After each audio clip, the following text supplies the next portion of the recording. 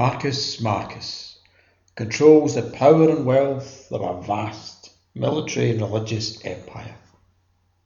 Yet one horrific crime threatens to destroy everything in his world. Addled by drugs and grief, Marcus begins a trans-dimensional journey that will ultimately force him to confront a dark and devastating truth.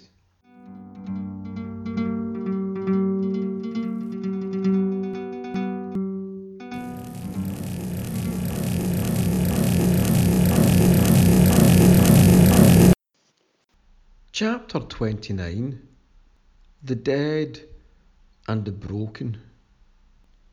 Gravity did weird things then, as I took a step back from the woman, her denial, and her hauntingly beautiful dark eyes.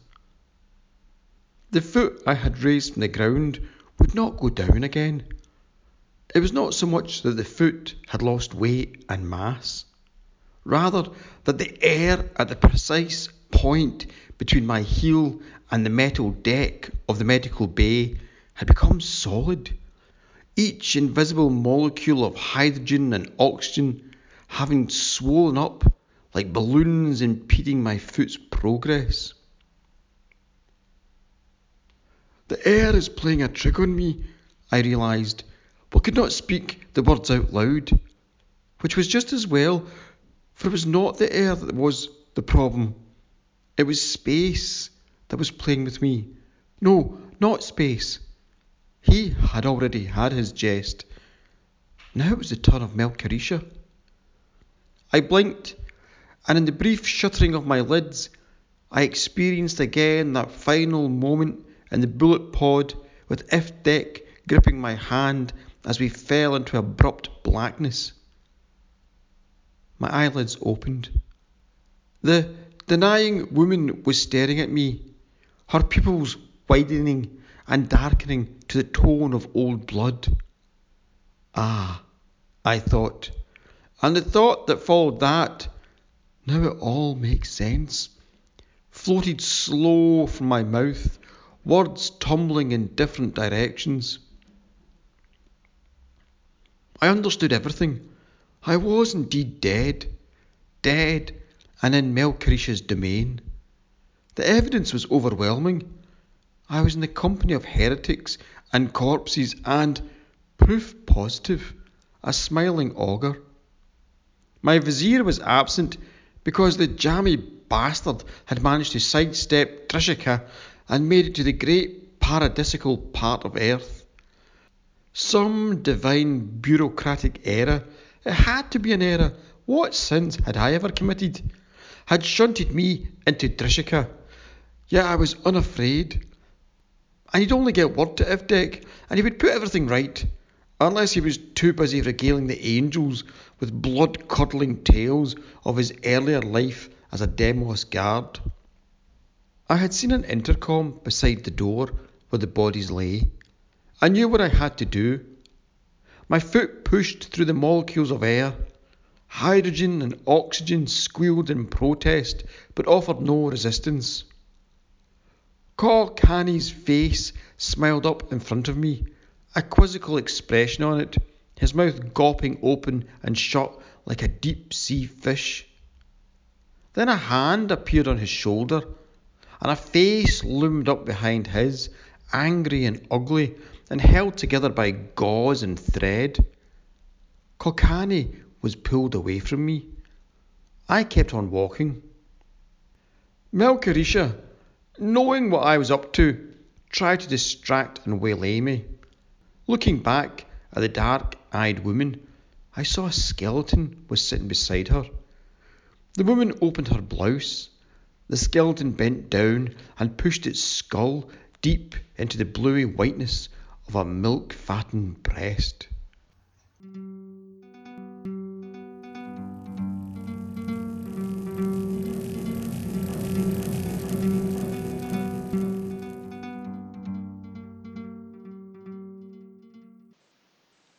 To one side of me, sheets were rolling off beds, revealing more men, women and children, many hideously maimed. Suddenly animate, they left their beds and began to move towards Colcany.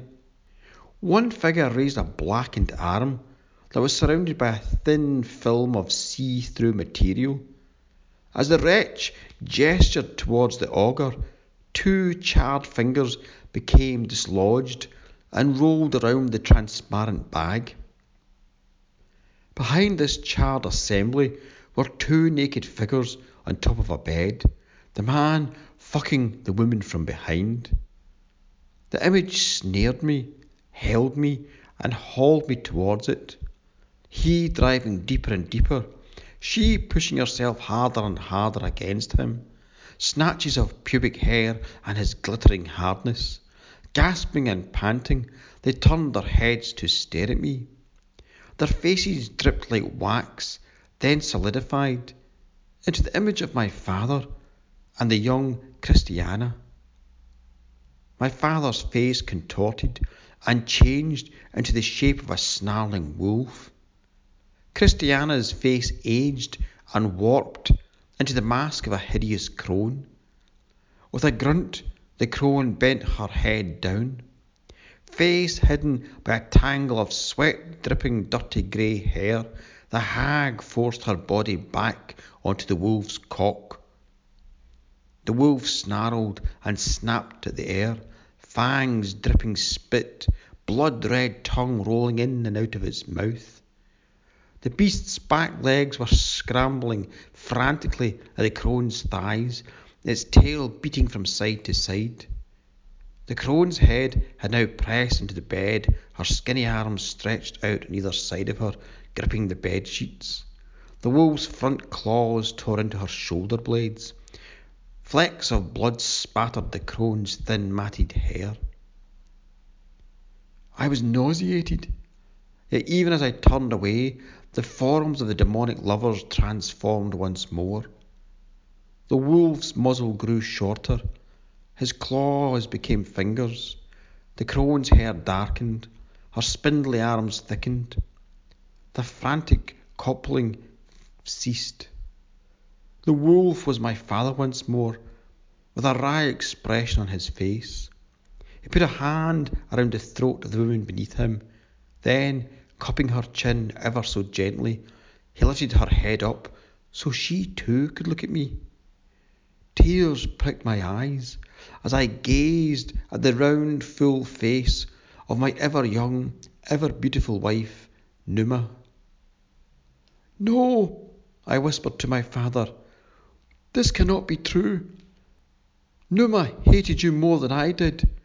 You're nothing but a weird and fucked up dream." The image vanished. I pressed a hand against my chest, but there was no pain. Instead, I could feel blood pumping through my veins like a great tidal wave of life. I had suffered shock and a dizzying sense of dislocation, but death had not caught me, not yet.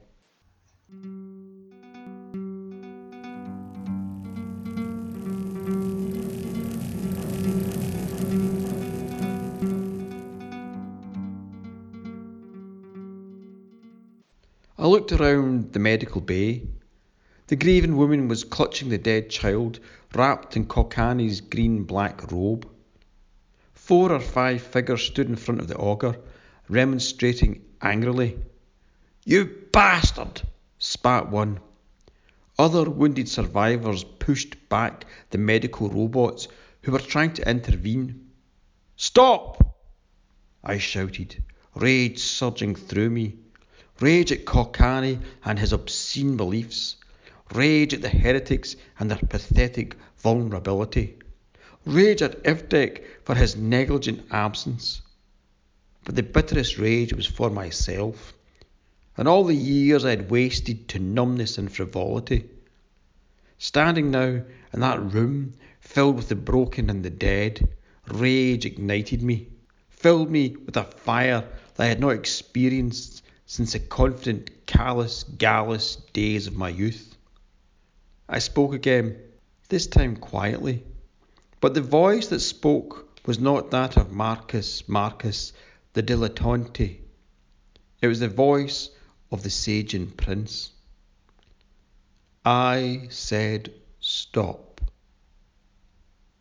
Kokanee and the heretics turned to me, the dispute momentarily forgotten. This, I explained, is my vessel. I own everything on it. I hesitated, not sure what to say next. The great surge of anger had abated. My legs felt weak, my belly hollow. Kokanee and the men and women did not move. Even the robots were motionless.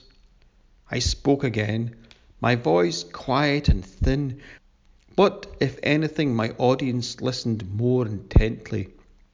I own the beds you were laid on, I said, and the robots that tended you.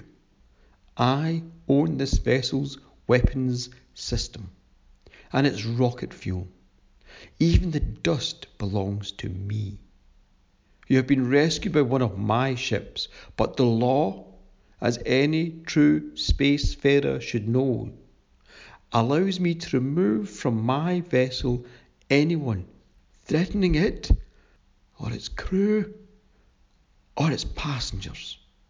The last words had trickled from my mouth as dry and insubstantial as sand.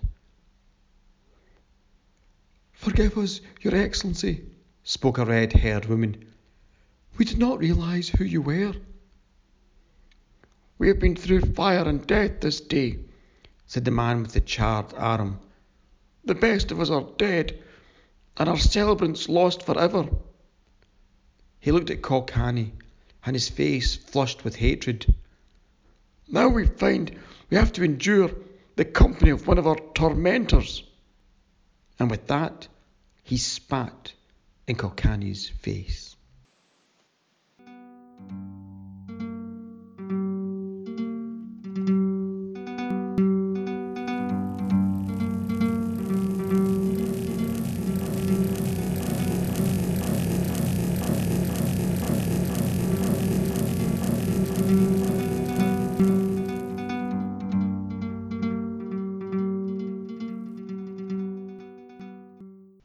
Thanks for listening to this latest chapter of Marcus Marcus and the Hurting Heart. Stay tuned for future chapters and mind tell your friends and relations and ancient enemies about the podcast. If you want to know more about my work, you can follow me on rapfultonstories.weebly.com. My Instagram is at Celtic Tales Galway, and my Twitter is at HaveringRap.